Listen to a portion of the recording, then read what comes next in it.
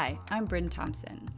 This is the Coburn Ventures podcast. It's for our clients, for investors, for our community of industry leaders, fellows, and friends. This is a group that loves the craft of investing, studies change, is dedicated to business analysis and leadership, and all that's behind the scenes of that work. I hope you enjoy it.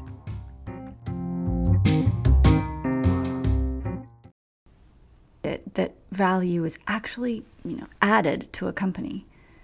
We sometimes assume we have the playbook to answer a question like that, and well, for many of us, this is the goal of our jobs as investors or leaders.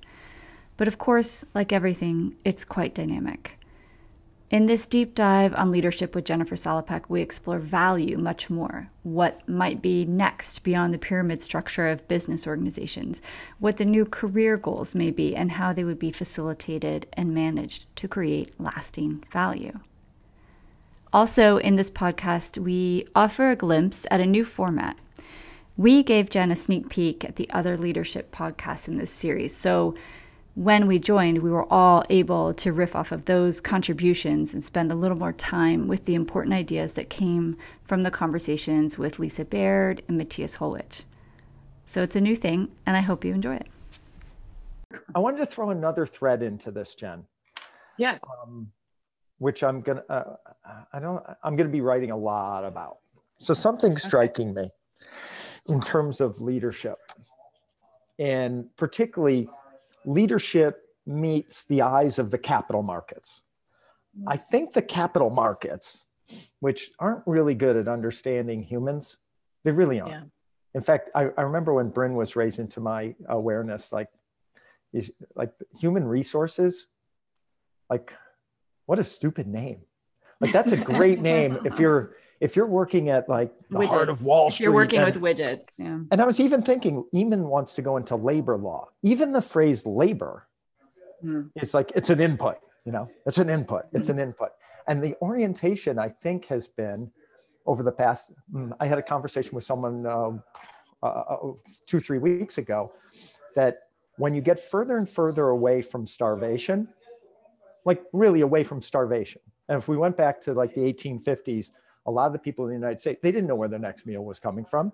There was no discussion about national health insurance. It was people were in survival mode. Mm-hmm. That as you get further and further away, a generation or 2 or 3 away from that, all of a sudden those elements of Maslow's hierarchy become entertainment. And we have island kitchens and all that.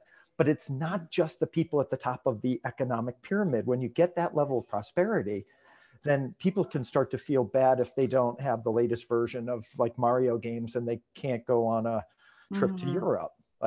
And I don't say that to minimize. Where I am coming from is in the last, we were talking about this earlier, we talk about the things that were going, trends that were happening before the pandemic that seem to have accelerated.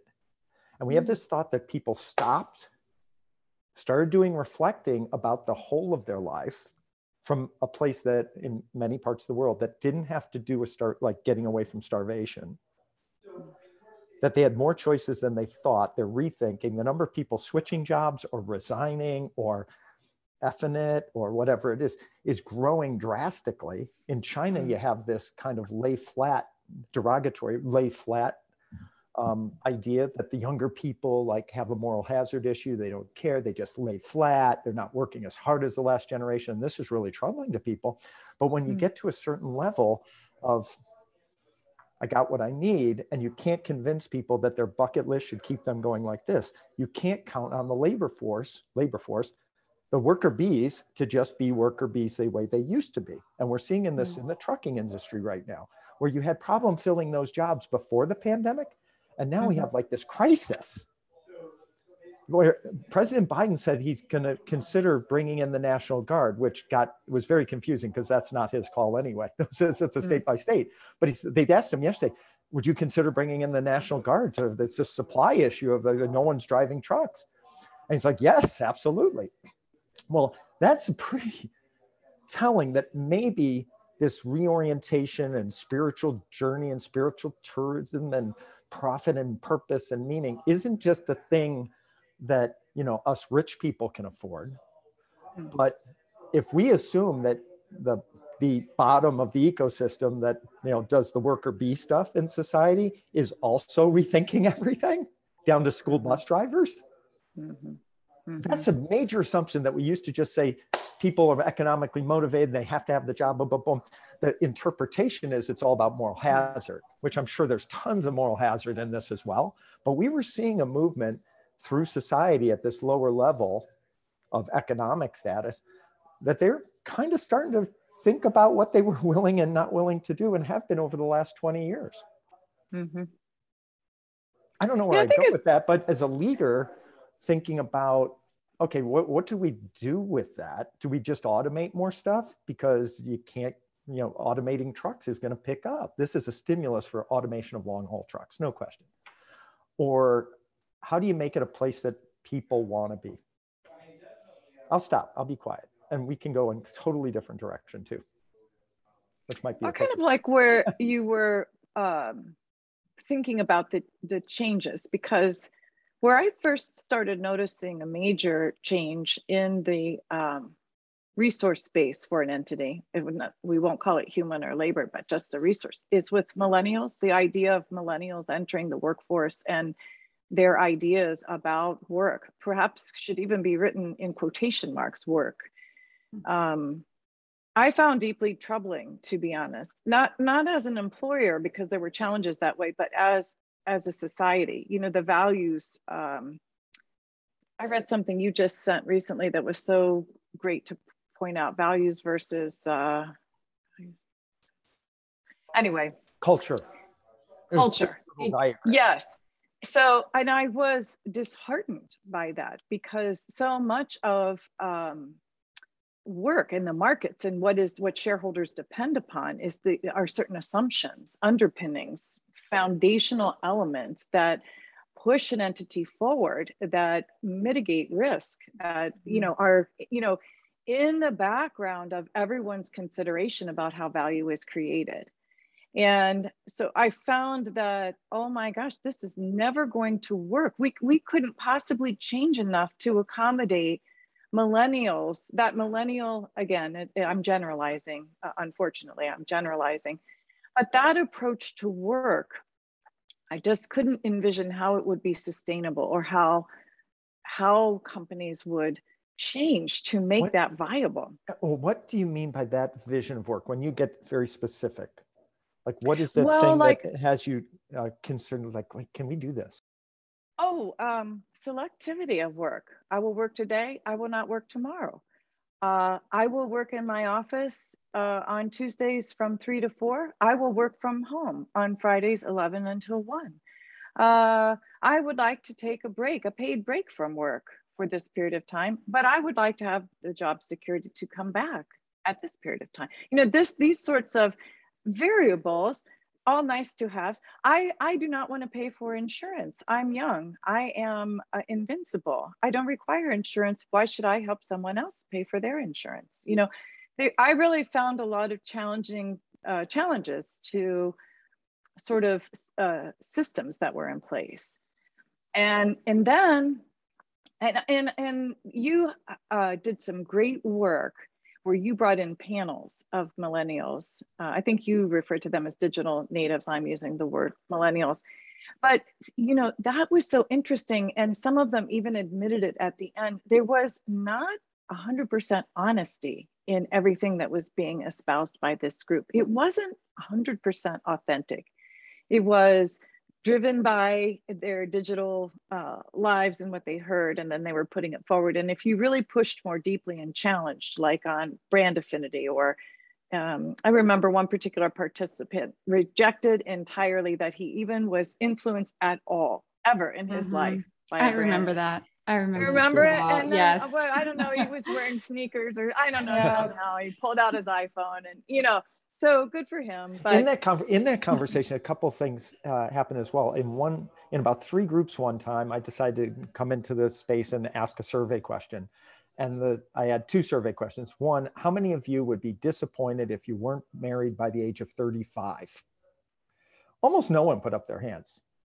And then I said, how many of you would be disappointed if you didn't have children by the age of 40? And almost all of them put up their hands. So those are different, like that those two ideas are separated, that like there's a lot of change even in the structure of what a family constitutes, all those things that go into arguably way more freedom in your decisions about, you know, I'll just like this and I want to work, then I work, if you're not putting food on the table. Well, this relates you don't to, have that oh yes, go ahead. I think this relates to another thing we've been talking about with the generations as a problematic category, artificially created by marketers, you know, long ago. And that if you're feeding in, you know, there's a feedback loop, there must be, of here's what millennials think, therefore the millennials think and act that way to some extent. Like you were saying, they're saying a bit of what they think they are supposed to say. When you're young and someone grows up, I remember this being part of Gen X. That was when it seemed like adults were freaking out about what Gen X was all about. And you start to believe it. Oh, all these grownups and academics are saying that this is what our generation is like. I'm a part of that. There must be some of that in me. I don't know. This is what they're saying. It's to debunk the idea of generation is a really interesting thing. And when we have globalization and connectivity and social media and all these different ways that we form our identities now, it may not be as age location based as we think. And I'm going to add into this. So we saw one of the things we started picking up about 20, 25 years ago was older people no longer were okay being elderly. They weren't going to move into elderly. They were going to keep their relevance. You're in the fashion, a part of what you do, Jen, is in the fashion industry. Moms were starting to dress like their daughters. There was the image of the quintessential grandmother with the cookies and the scape and the gray hair. It's like, no, not for this generation. So we could point at the millennials and go, oh, they just don't get it. But we've kind of been in this act as well. And if anything, I think what's happening with the millennials is spreading northwards of like, oh, it's so cool that my son can like, you know, work from Montana because his company during this met them and they're now at this. And, you know, maybe I will too. Or what's my version of that? So I think if that is happening in millennials, this desire for flexibility and autonomy, sometimes to the detriment of the well-being of the company and the control of the company to control the inputs and labor and HR and stuff like that, seems to be at least morphing. I totally agree. And I have great optimism about Gen Z. I really see like the impact of Gen Z on the baby boomers, that sort of construct. You're right, Pip. There's ownership there in terms of making it so place dependent. Your success in your career is dependent on turning on the lights and turning them off when you leave, and someone seeing you do that. And the person that sees you do that is a person with tenure at the organization, not necessarily the person who has made the greatest contribution to the organization. And I kind of love how this next younger group of professionals who did prioritize their education and who do have career goals and ambitions, really prioritizing things in a way that I find I respect. And I'm loving how they are not afraid to speak up about what they need, what their boundaries are, but they, to me, seem to be doing it in a way that is respectful to the culture, the community that they work within, their peers and their superiors. And I think there's a lot to be learned from that. I'm learning from it. And it gives us all a freedom, to your point. Yes, it's nice to work at home. There's a lot of productivity that can be derived from that. And I think that corporate America, my background is in consulting for part of my career, and my work was dependent on working anywhere, a plane, a phone booth, a car. Every minute had to count. You were responsible for that. So I think, that those firms were perhaps a little bit ahead of the curve because of the nature of the enterprise and the nature of the service. What questions would you be asking management teams to see if they can flow with this change, as opposed to deny it's happening and ultimately get themselves in more trouble, perhaps, by denying that this wave is going to hit the shore? I would ask them what tools that they are creating, developing, investing in that enables this sort of distributed work I don't want to say workforce, but allows work to be distributed. And I did ask that one time of someone that I worked with, a peer of mine, and he told me he did not believe in that. He didn't think the employees could be trusted.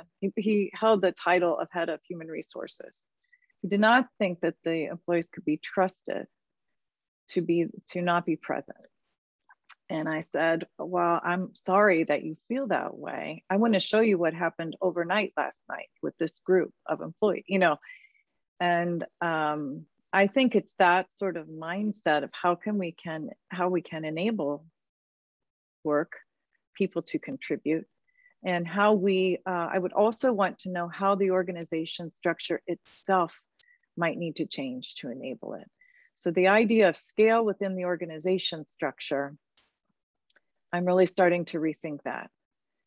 When I say more learned, about that. Yeah, say more. Well, the idea of the pyramid has an assumption of being, the most risk averse, the way to fund the labor force in an organization. And, as you ascend through the pyramid, higher is better, more money, more success. But the truth is, now that we're having fewer entrants to the lower levels of the pyramid, I think it's necessary to change that. And we can also see many examples of where the top of the pyramid is arguably way overfunded.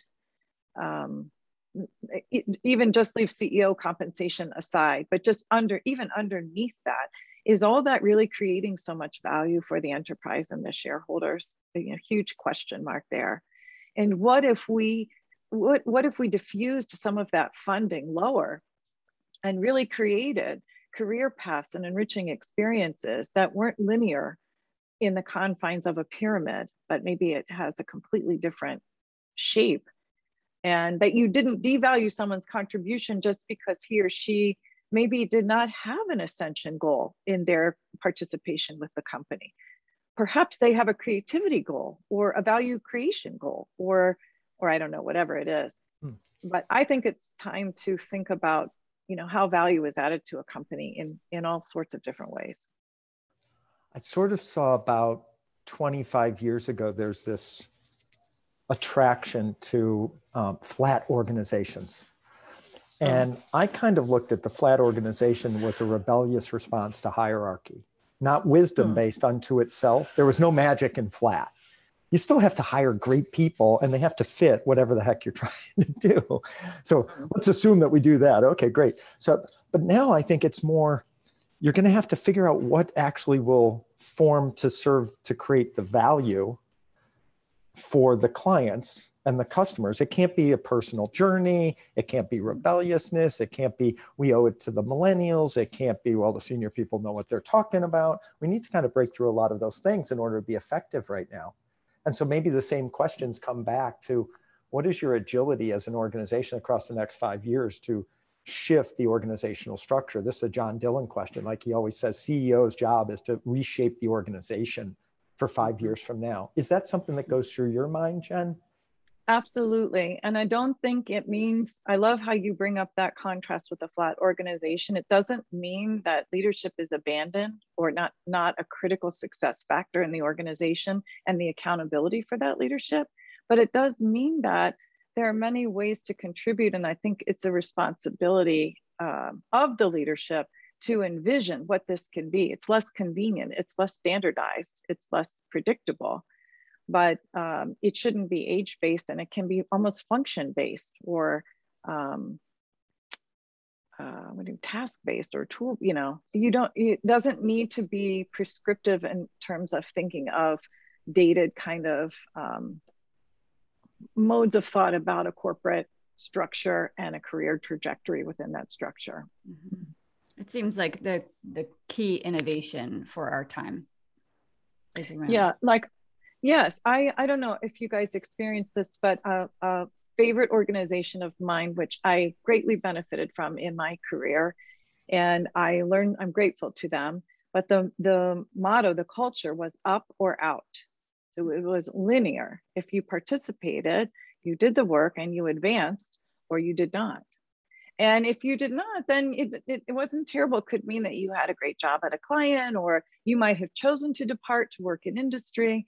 But that lifeblood of the firm had a lot of positive aspects, but also created a dearth in other areas of the business, which now that same firm has really come 360 on how it thinks about that and what it needs to drive its success and all these different. What did they need to do to go 360? That's really cool, because usually people will put something up on a PowerPoint. We need to go 360. And that's pretty cool if they even admit that. But how did it actually happen, Jen? I think two things, Pip. One, there were some compliance changes that caused them to have to rethink the business in its totality, segment by business segment. And there were also some new competitive forces that came in, other people entering the markets of this firm, that caused the firm to say, oh boy, if we want to play in this market, these other firms are structured this way, and we need to acknowledge this is a services business I participate. We need to acknowledge how we're going to participate in this type of business model. And instead of us taking our model and forcing it on this, we need to look at it from the other side and say, no, this is a great market share opportunity for us. We have to adapt. So an example of the adaptation is in terms of market share growth. In the past, this firm would rely on the partners of the firm to generate business.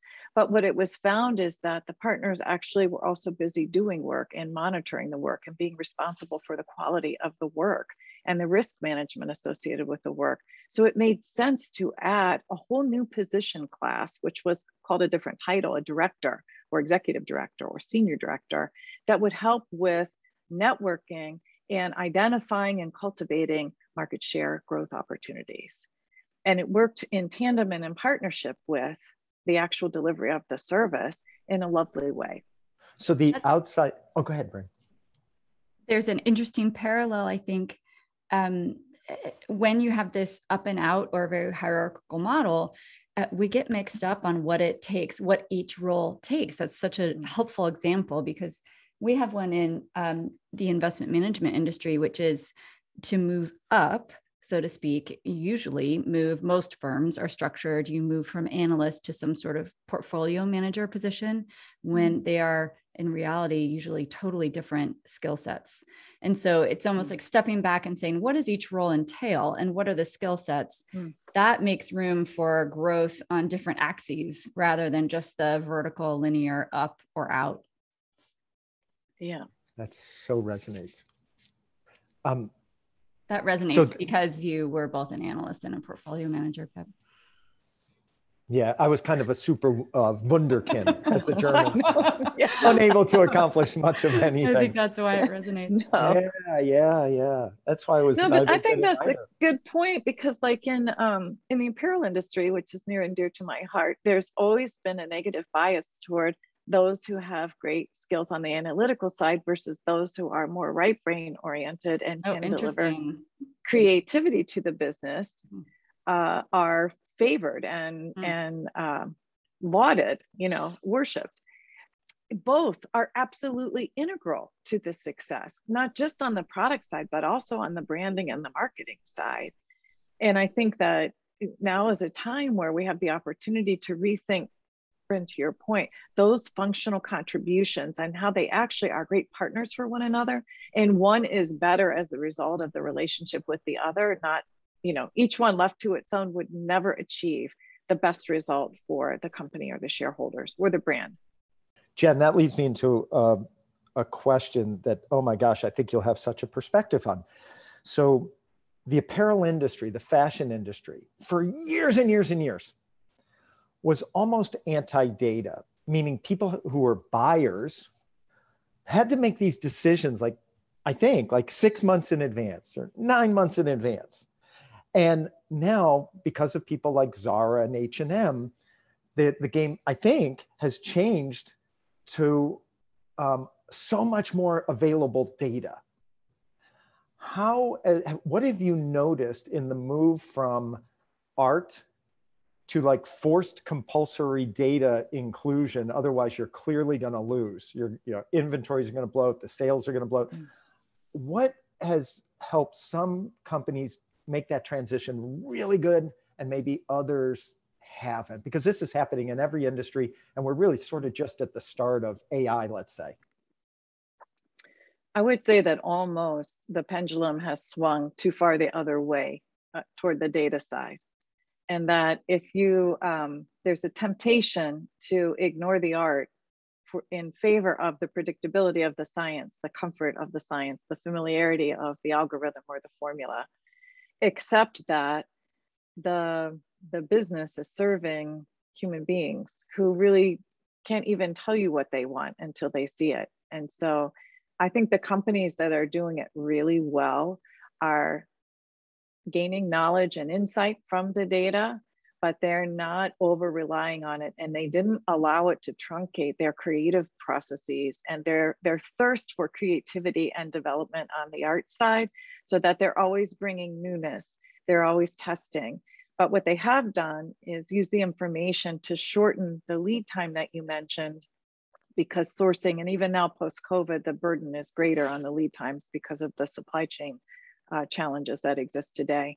But to be quicker in and out of the market, to be quicker in development, to be able to test something and then follow it on, and then infuse that into the ERP system throughout the organization, that's what I think is really important and would give a company the best footing in the marketplace. It's almost this balance of understanding with wisdom how and where to interweave human computer interaction, so to speak. Yes. That it's not a steady stream. Sometimes you need more of this, sometimes you need less of that, and to be artful in understanding that. Precisely. And then, as you both know, AI is wonderful, but it's, with all respect, limited, because it's based on the inputs that were known or given to the algorithm. And there are those that are unknown and new that haven't even been developed yet. And I think we have to take care not to think that the story has reached its conclusion because the algorithm is finished.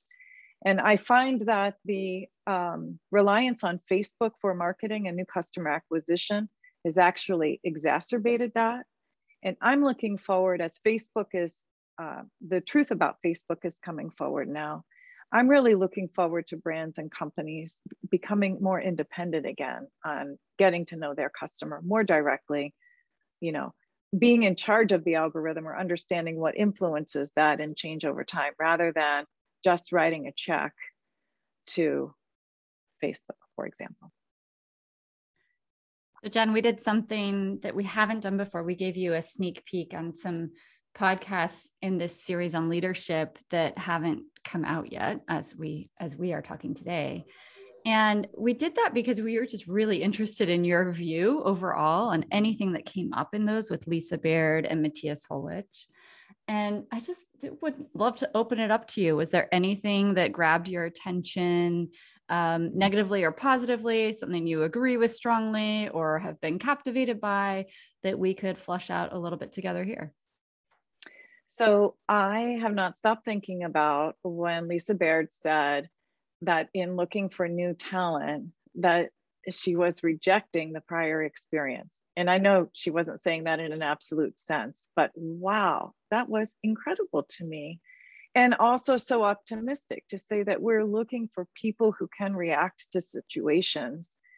And it's much harder to recruit that way because it's not formulaic. You really have to get into maybe different testing and different ways of getting to know executives so that you would understand how their personal construct and their portfolio of experiences would create value for the organization. But I love that because I feel that it takes away the hierarchy or assumptions about hierarchy, and instead goes back to what we were talking about before, where it focuses on what is needed, what will create value, what will add to the culture, what will enable the biggest percentage of this group of employees to thrive.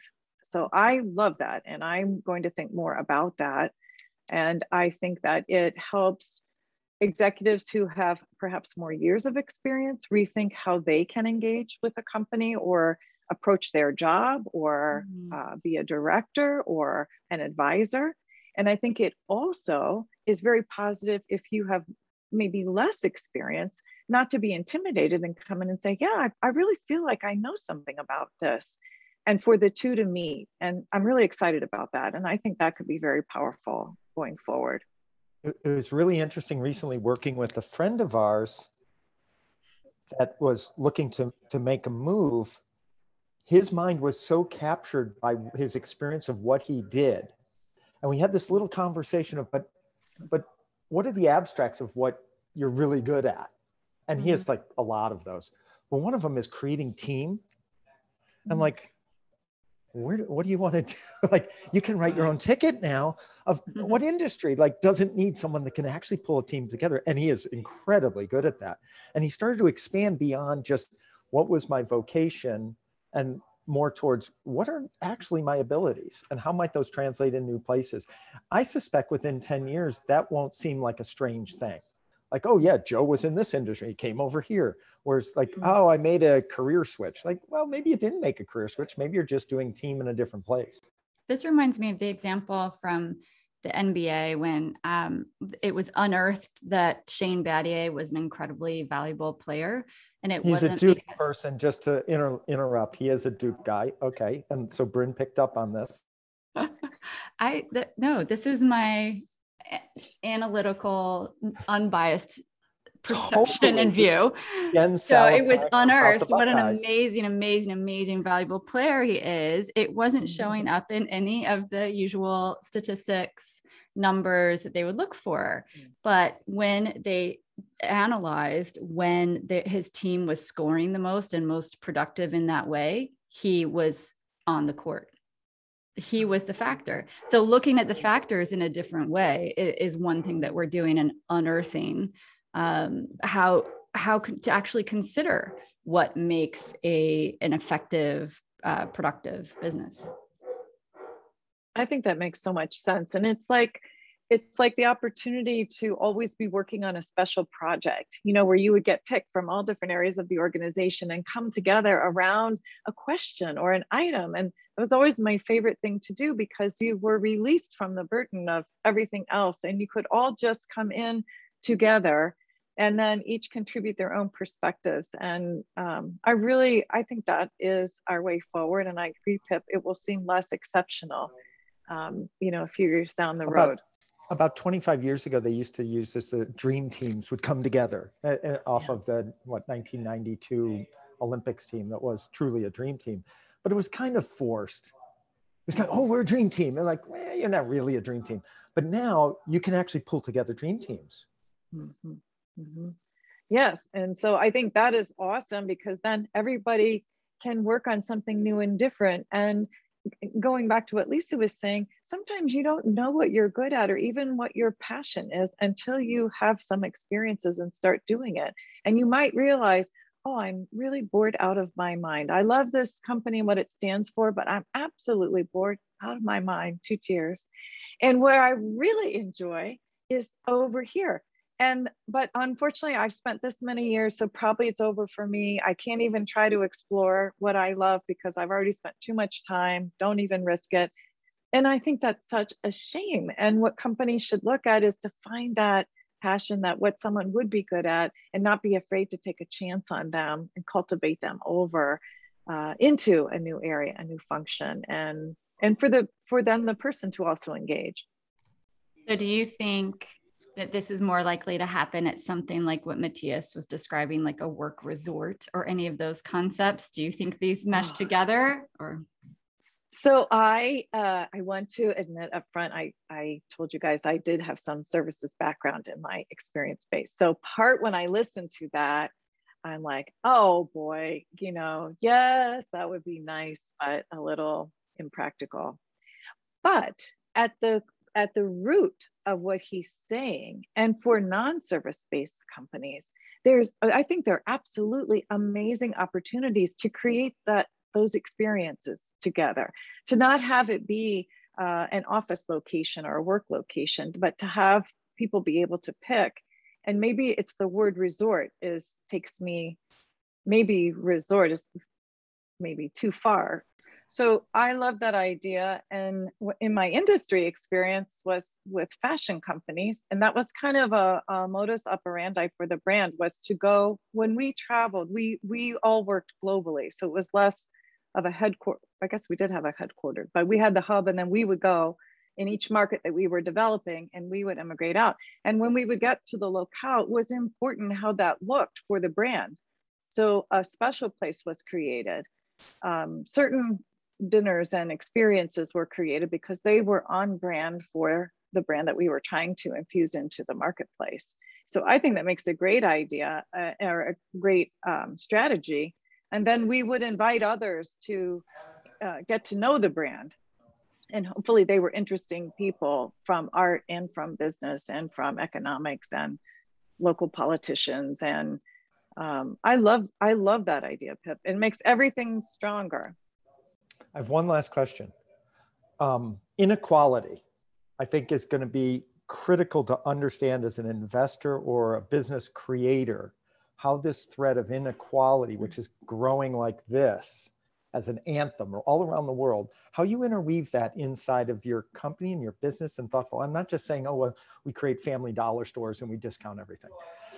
What the question I have for you from a position of leadership, over the last 20 years, the phrase minimum wage hasn't been replaced, but it's been complemented by the phrase livable wage.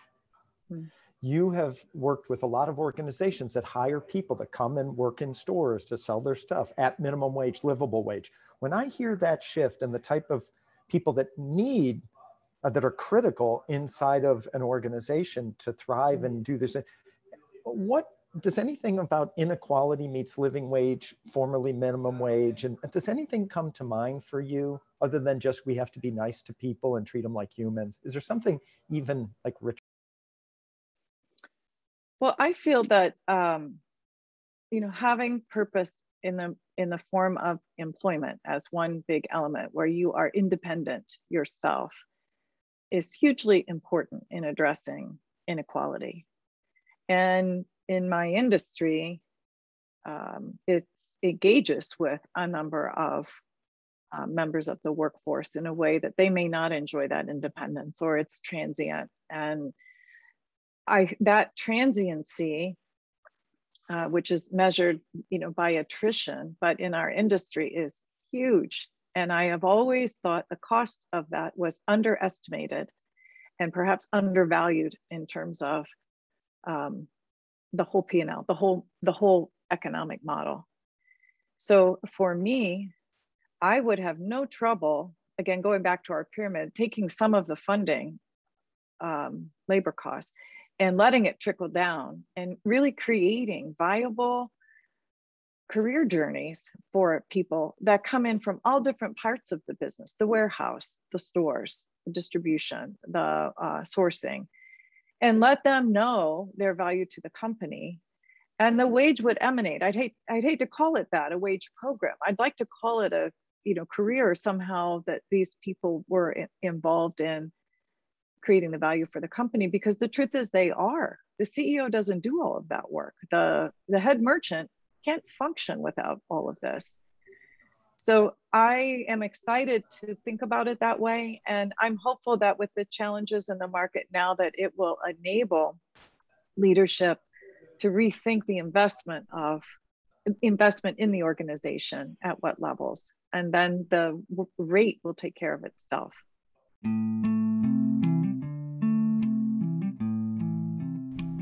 This conversation started with Jen's observations on the limitations of a classic pyramid hierarchical model and how it's just unlikely that it's adding the most value today. And it ended with an area that may be undervalued and the inequality presented, in many retail organizations in particular. So we have an area in the organization where there may be an overvaluation and an area where there may be undervaluation. Just abstracting that out, finding two pockets or ideas where there may be misaligned value is just great fodder for investors who can think through how change might flow through that and how they might be able to pinpoint businesses that are ahead of the curve, or at least experimenting with how to readjust and realign in order to unearth value. So all of you investors out there, I hope you have a lot of fun with those two potential areas of change that Jen surfaced. Thanks for listening.